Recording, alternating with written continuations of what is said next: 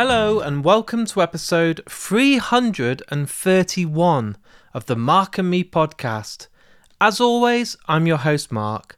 Now joining me on today's episode is an up-and-coming director called Luke Hanlon. As you know with Mark and Me, I have a huge range of guests. It doesn't mean you need to be the world's biggest director. It doesn't mean you need to have loads of films under your belt. One of my favourite things to do on this podcast is introduce new directors to you guys at home. And on today's episode, we get to talk all about his amazing film, The Troubles, A Dublin Story. The film is absolutely brilliant. I think Luke has one of those careers ahead of him that's just going to absolutely explode, and you'll hear why on today's interview. The film's getting some incredible reviews, and after today's interview, you can go and check it out on Amazon Prime or Apple TV or Google Play Movies. But also check out my social media channels this week because I am going to be giving a couple of DVDs away to celebrate the release of this podcast and obviously the film itself. Something special again with today's episode as well, Luke is making his podcast debut, so I'm very flattered that he's chosen the Mark and Me podcast to do that. But in true typical Mark and Me fashion, let's quickly touch base and talk about my last episode. It was with Jesse Powell from the amazing band Dream State. This blew up. It went on YouTube, so you can go and watch it on there. It went on all my normal podcast directories, and honestly, the numbers were amazing. And Jesse was just an absolute gem of a guest, so thank you so much. But today, it's all about Luke, and honestly, I really do believe this guy's going to go places. So I think the best thing to do right now is to get straight to the interview. So here's me and Luke talking all things film. So Luke, thanks for taking the time to join me today on the Mark and Me podcast. Thank you, Mark. Good to be here. What I do, Luke, this podcast has been going nearly 6 years now, over 300 episodes, and I've spoken to all different directors, actors, musicians, but I'm always very interested in how your career started. So if we take it right back to the very start, when you were growing up as a kid, were you a massive fan of films? Were you that kid that had all the latest videos and DVDs and wanted to be a certain filmmaker or an actor, or how did it all start with the world of film for you? When I grew up, I never ever thought I would be a filmmaker. I never had. I grew up in like a working class, poor area, and what we do, I love films. I always love films. We grew up with no internet. I'm showing my age, so me and my friends would sit around smoking pot, talk, quoting films, Of just course. talking about films. All we talk about is film. But to me, like where I grew up, there was I didn't know any actors. I didn't know filmmakers. It's you got a job, which you do. If you're lucky, you finish school. You don't go to prison. You get a job with your hands. You do something manual. All my friends are laborers, plumbers, builders. They're all making a lot more money than me now. But, so we all grew up like that. But I worked fitting windscreen, auto glass use have over there. I Yeah. worked with them for over 10, 15 years or something. And, I just, we parted ways and I went through a bit of a rough patch and I kind of knew, like, I always loved films. I knew I didn't know I knew everything about films. When you just watch films so much, it was like I knew that. I knew that film. I knew lots of films, and I always knew I could write. And then I was drinking too much, doing too much other things that were bad for you. And I just said I'm going to write a script. And then I got into I was like, I'd love to know how it all works. So I became an extra at a place called Movie Extras, and they pay like €100 a day. You can go on the set, and all the big Hollywood films that come to Dublin, and you'd see all these stars and these big, huge, massive productions. And I would walk around asking people, "What do you do?"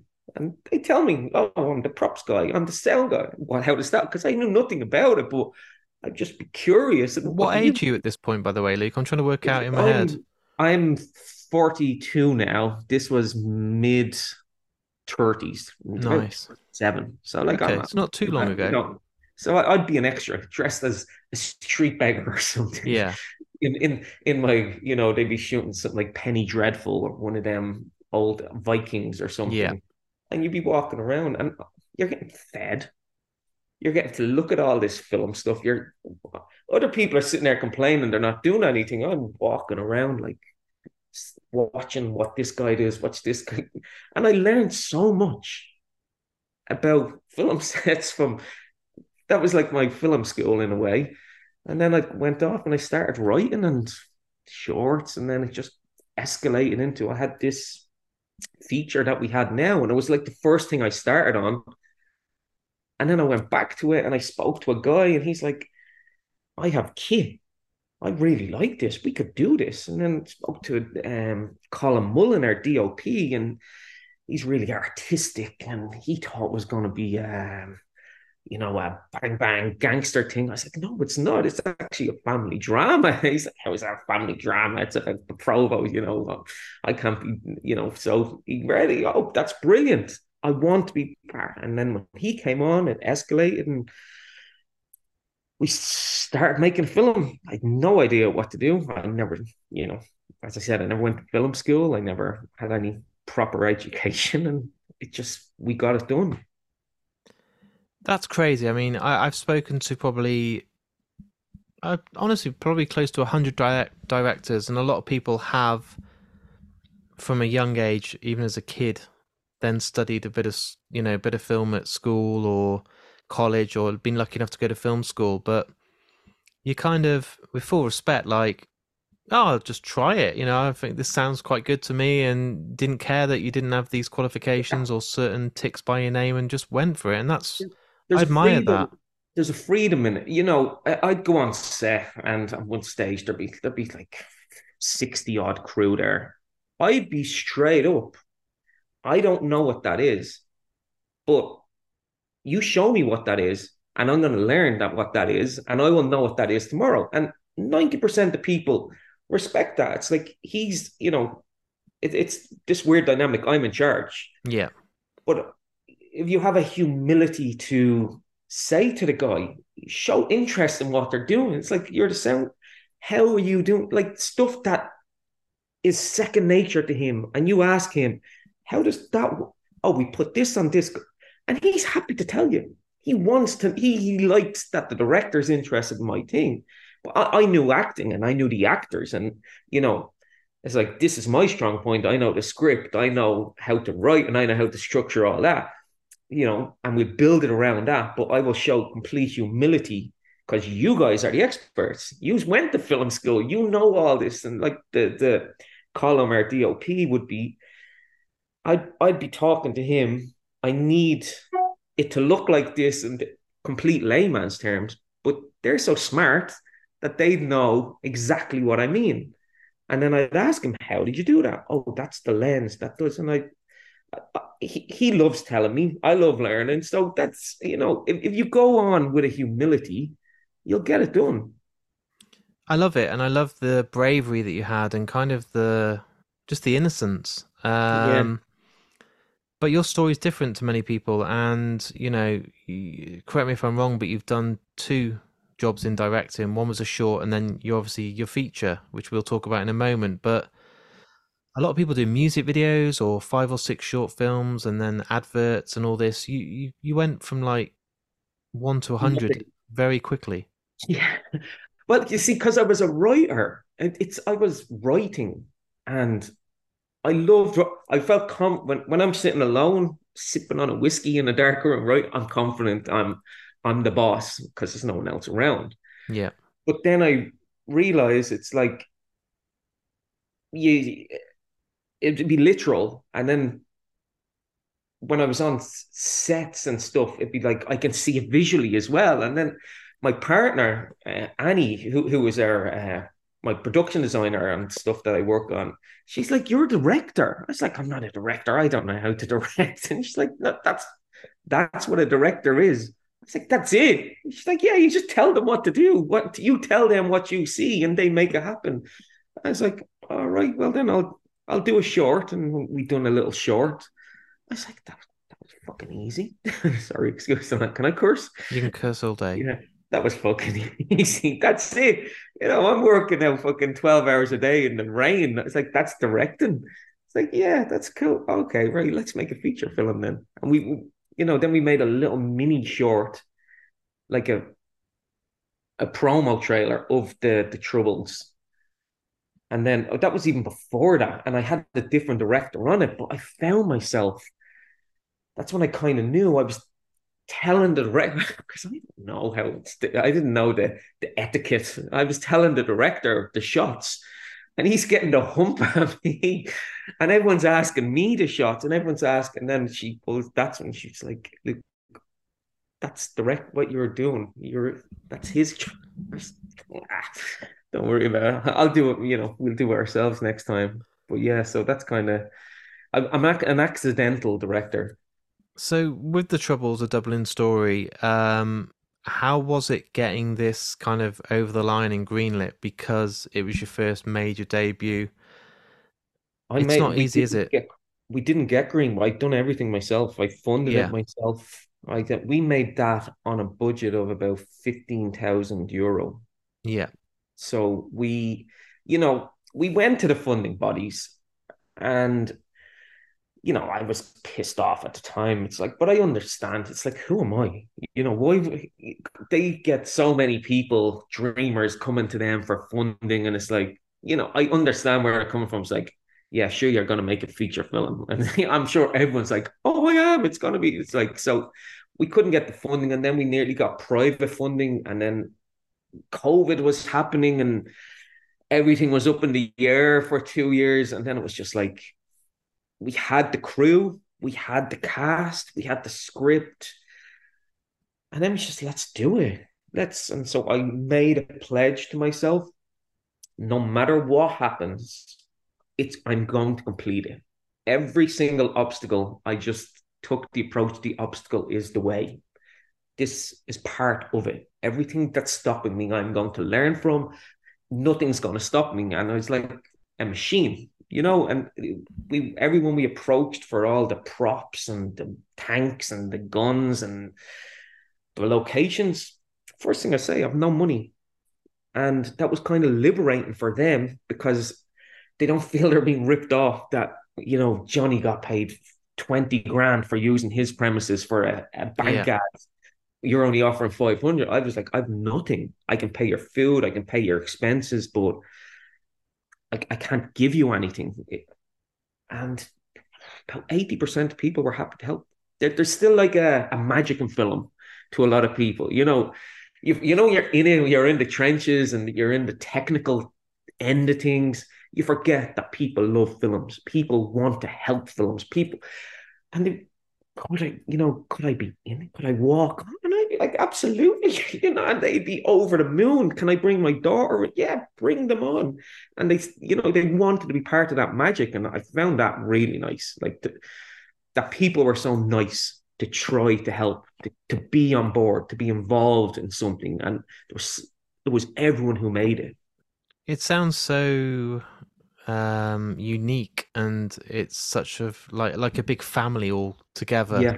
And to Yeah. get that community and that spirit is actually really refreshing. It kind of takes me back a bit, because I'm thinking like it restores my faith in the world, and it doesn't need to be this big 100 million Marvel film and expectations that if it loses money you're never going to work again. It's like you have the keys to your own kingdom, so if you fuck it up it's your fault, but at the same time you can do what you want.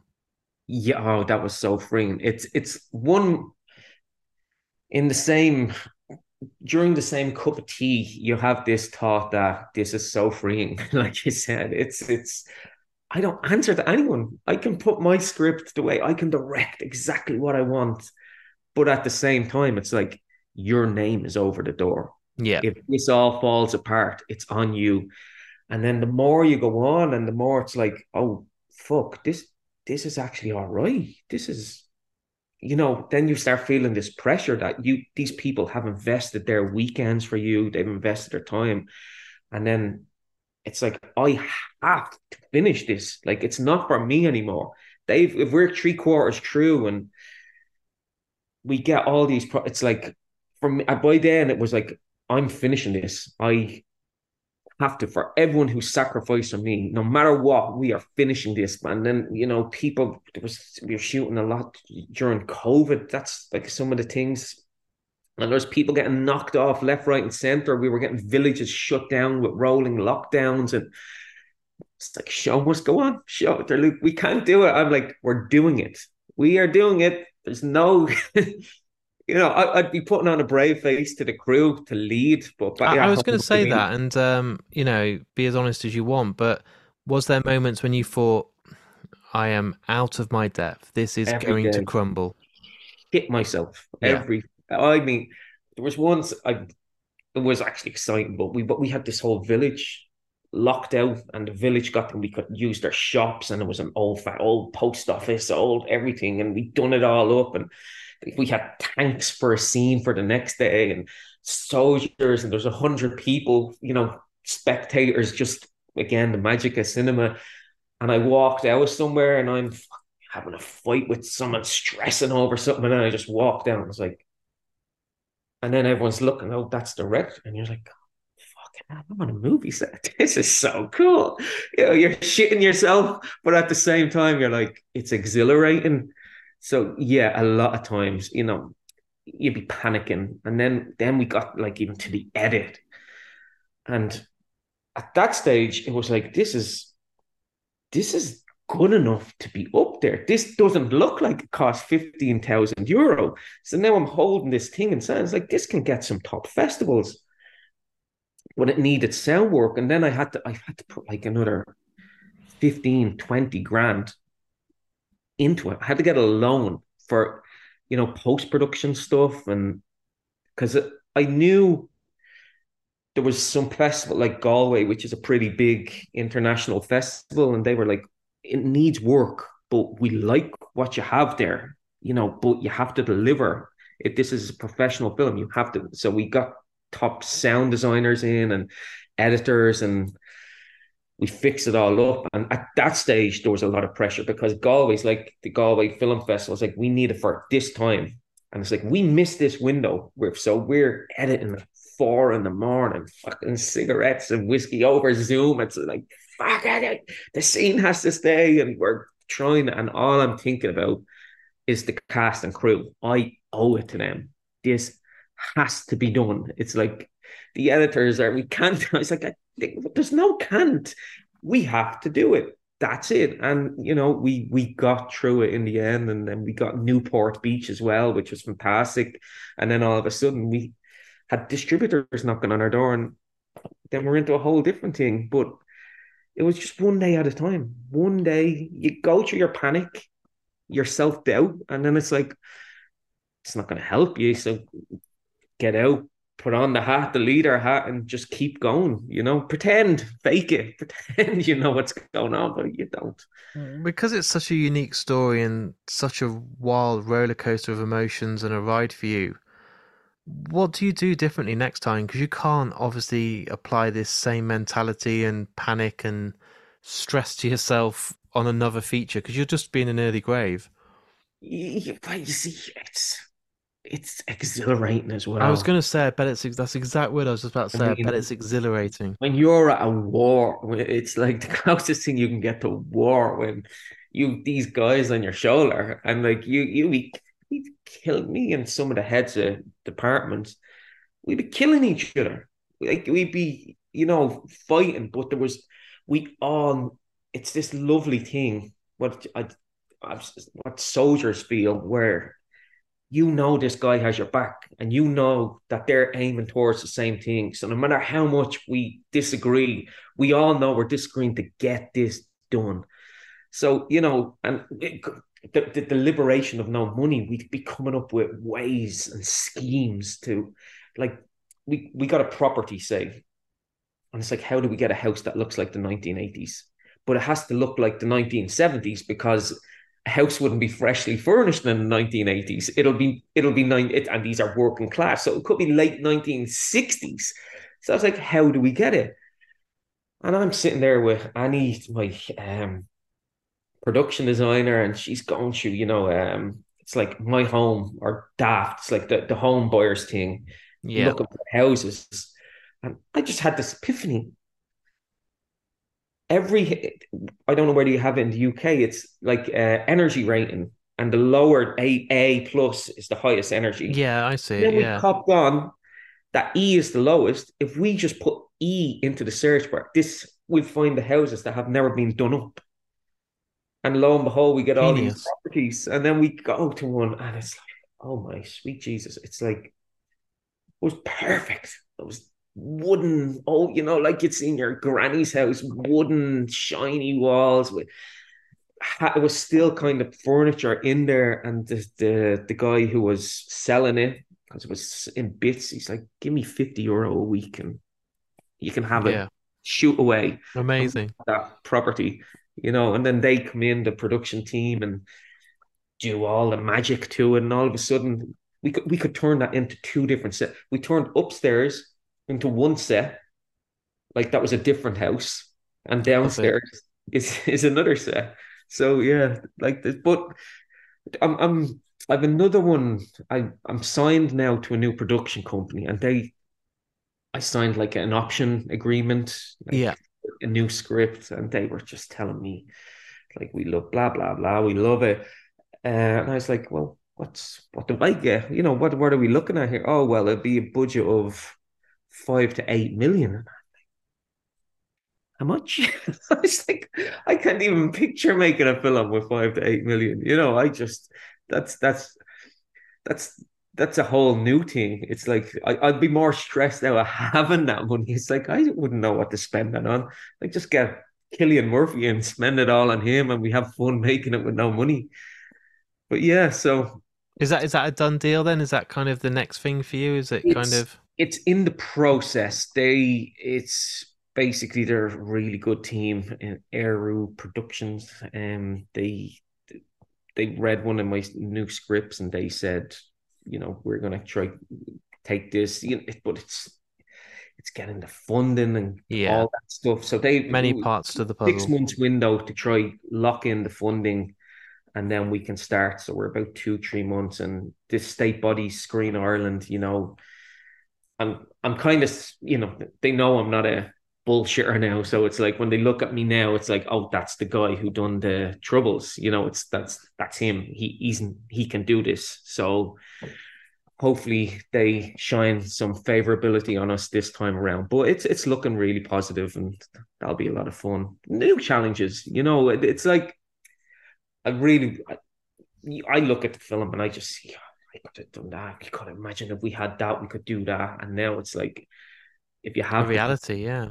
you can do so many. It's like you have these ideas like that'd be really cool. And it's like, oh yeah, we can do that. It's like so it'll be new challenges. It's insane, really, because the jump will be massive if you look at the budgets alone and the cast, and you've done it on a shoestring. So to be given that extra, I think you'll be like a kid in a toy shop. Let's try this camera. Let's try these. Let's try these new tools. I'd be telling Colin, my DOP, it's like, I, again, speaking like an idiot and complete layman's, it's can you come down with that camera and do it? And he's like speaking technical jargon. It's like, oh, you need this didgeridoo, and it's like, can it be done? Oh yeah, yeah, you can do it. It's possible. Right, we'll do that for that. So yeah, a lot of fun. But again, when you're directing and writing, that's all happening, but my job still remains the same. Whether Yeah. it's Killian Murphy or Colin Farrell or some guy who's just out of film school. I have to tell him what I see, and it's his job to interpret it. Whether it's a 50 million set behind him or the local pub, it's when you get down to it and the fear of such gigantic thing, the director's job and the actor's job and the writer's job doesn't really change. It's direct that person in front of you to project your vision. Please always keep this humbleness and mindset because it's so refreshing. It's so wonderful to see, and it's just a breath of fresh air. If I'm honest, my friend, it's so nice Thank to you. see that you're not like wanting this £200 million superhero film straight away and just throw Oh, this money away. You're very grounded, and I think it shows. And I'm already excited to see what you'll do next. And I reckon you'd do the whole film and still be left with a couple of million, and like, oh, what do I do with this? mate, I worked in the fucking snow and rain every day 50 hours a week, fitting windows and like this. Yeah. I just have a blast doing this. I have a blast writing. I have a blast getting communicating, talking about it. I have a blast doing it. It's like this is fun for me. It's not work. This is fun. Talking to somebody who wants to talk about film. I love all this shit. Do it all day, every day. My final question, because I'm obviously aware of the time. What we do on this podcast is every guest that comes on, I've had Anthony Hopkins, Kevin Smith, Mads Mikkelsen. You know the person. They've been on this show, and they all get the same final question. So you get to choose a song that means a lot to you to be played after today's interview. So after we've edited it and made it all sound really polished and lovely for the world to listen to, you can have any song in the world played. But I always like to know why that song came to your head first. Jesus. I'm throwing you on the spot, I understand. Someone should have taught me this. um, It's oh never as God. fun if I prep you for this, because some people have said, like, can I get back to you in a week? I'm like, Is no. it is it is it is it something that's personal to me? And you used to play anything? You can have any song in the entire world or piece of music. What will happen in your head now, you'll have 100 songs and 100 bands. Yeah. But what's the one that you just come to? Doesn't matter if it's a shit song or a song that people won't know or the biggest, All most right. popular Well, song now I ever. have to be honest because the one that's just permeating through my head now, and it's the song that my new film, Cigarettes, I literally kind of used this song as the template for the film. It was like the anchor of the film, and it's probably going to feature in it. And it's such a cheesy song. But this is good. There's a Uh, reason behind it, which I love. Yeah, yeah, yeah. Because I love, when you grow, one of them guilty songs that you grow up, but when you grow up when you're in this masculine environment of everyone's cool, so you can't have you can't come out of the closet about these type of things. But it's Dire Straits, Romeo and Juliet. Great song. Fucking masterpiece. Good, good. I feel validated now. It is a great song. I can say it now openly. It's a fucking brilliant song. It might cost you a lot of the budget to try and get Dire Straits to agree to the rights for you to use that song, but Yeah, I'll get on. Yeah, we'll find a way. We'll find a way. I'd love if we could use it because it, even if we can't use. I used it, and I used even the video. I love the video. I don't know why my girlfriend thinks I'm a weirdo because every time I look at it, I just be laughing. It's like I just love this video. I love the abstraction of the Romeo and Juliet piece that they're playing out in the video with these flat faces. It's really cool. So yeah, I love your that reason, and that's why it came before any other song. And it's not cheesy; it's a guilty pleasure, but it's a good one. So isn't cheesy. You're right. It's a fantastic song, it and is. Be Dire proud of are it. legends. Yes, I wear Amazing. it, badge of honor. Luke, thank you for your time today. It's a pleasure to have you on the podcast. Obviously, I'll tag you in and share it and get people hopefully then going to check out the film. But I really appreciate your time, and I know this industry very well. I've been in it for 7 years, and our paths will cross again. I know they will. I And I hope to, if we do get this, hopefully next one over the line, I would love to chat to you of again course, you're more in a than minute. welcome. The door is always open. I've had some guests like Neil Blomkamp and Neil Marshall come on 3 or 4 times. Alex Winter's been on 4 times. So if you want to come back on and we can talk in further depth about your future, especially if there's a bigger film with big budget, let's do it. Absolutely. You can actually use the budget, fly me over, and we'll do an on-set thing. That'll be a good way to do it. Yes, I will. I will. I'll do that. I will. Awesome. Well, good Because luck this with is the my rest first of. podcast. Oh, nice. Well, good luck to the rest of your press you do and the release, and thank you so much for everything. Thank you. Thank you. So there's my interview with me and Luke, and as I said at the start of today's interview, this is his podcast debut, so I feel very flattered, very honoured, and it's a great thing to look back on in a few years' time when you're really, really famous and successful, and I can say what it all started on Mark and Me. As you heard as well on today's interview, The Troubles, A Dublin Story is out now. You can stream it or go and buy it on DVD. If you do go and check the film out, please let me know on Facebook, Twitter or Instagram what you think. And if you aren't following me on Twitter or Facebook or Instagram, all the links are on markandme.com and I really appreciate it. As you know, Mark and Me does need money to fund this podcast and basically go out there, record interviews and host it on all these different directories. So if you've enjoyed today's episode, I do have a Patreon account or a Ko-fi page, and if you want to basically buy me a coffee or the equivalent via Patreon and get some prizes and stuff like that, it really goes a long way, and all the links again are on markandme.com. Or if you don't want to do that, that's absolutely fine, but please share it. It only takes a couple of minutes and really means the world. Before I go, I just want to give a big shout out to the sponsor of the podcast, Richer Sounds. Without those guys, I couldn't keep this podcast going. So if you're in the market for some headphones, a Sonos, a TV, a Blu-ray player, hit up richersounds.com and you will not be let down.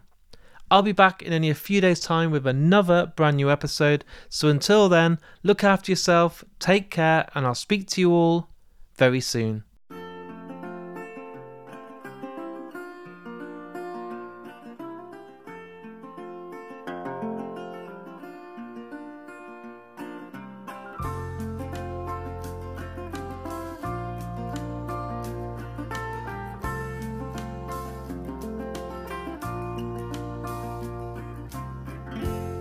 Struck Romeo, sing the streets a serenade, laying everybody low with a love song that he made. Find the streetlight, steps out of the shade, says something like, you and me, babe, how about it? Juliet says, hey, it's Romeo, you nearly give me a heart attack. He's underneath the window, she's singing, hey, my boyfriend's back. You shouldn't come around here singing up at people like that. Anyway, what you gonna do about it?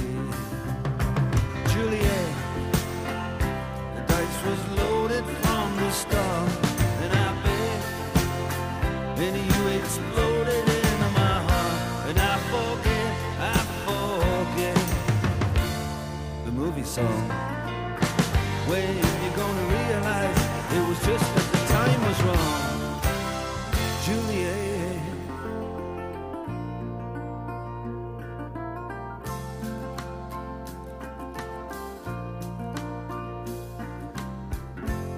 Come up on different streets, they both were streets of shame. Both dirty, both mean, yes, and the dream was just the same. And I dreamed your dream for you, and now your dream is real. How can you look at me as if I was just another one of your deals? When you can fall for chains of silver, you can fall for chains of gold, you can fall for pretty strangers and the promises they hold. You promised me everything, you promised me thick and thin, yeah. Now you just say, oh, Romeo, yeah. You know, I used to have a scene with him. Juliet, when we made love, you used to cry. You said, I love you like the stars above. I love you till I die. There's a place for us. We're on a movie song. When you're gonna realize it was just that the time was wrong, Juliet.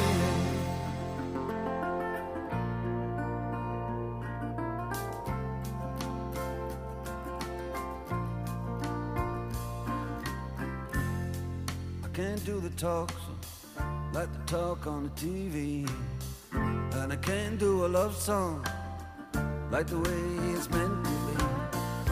I can't do everything, but I'll do anything for you. I can't do anything except be in love with you. And all I do is miss you and the way we used to be. All I do is keep the beat, the bad company, and all I do is kiss you through the bars of a rhyme. Julie, I do the stars with you anytime. Juliet, when we made love, you used to cry. I said I love you like the stars above. I love you till I die. And there's a place for us, you know, the movie song. When you gonna realize it was just as the time was wrong, Juliet.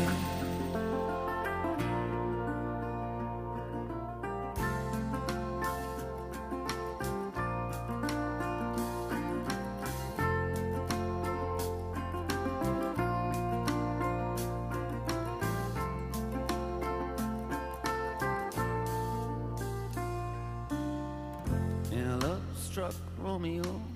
He sang the streets a serenade, laying everybody low with a love song that he made. Find the convenient street light, steps out of the shade and says something like,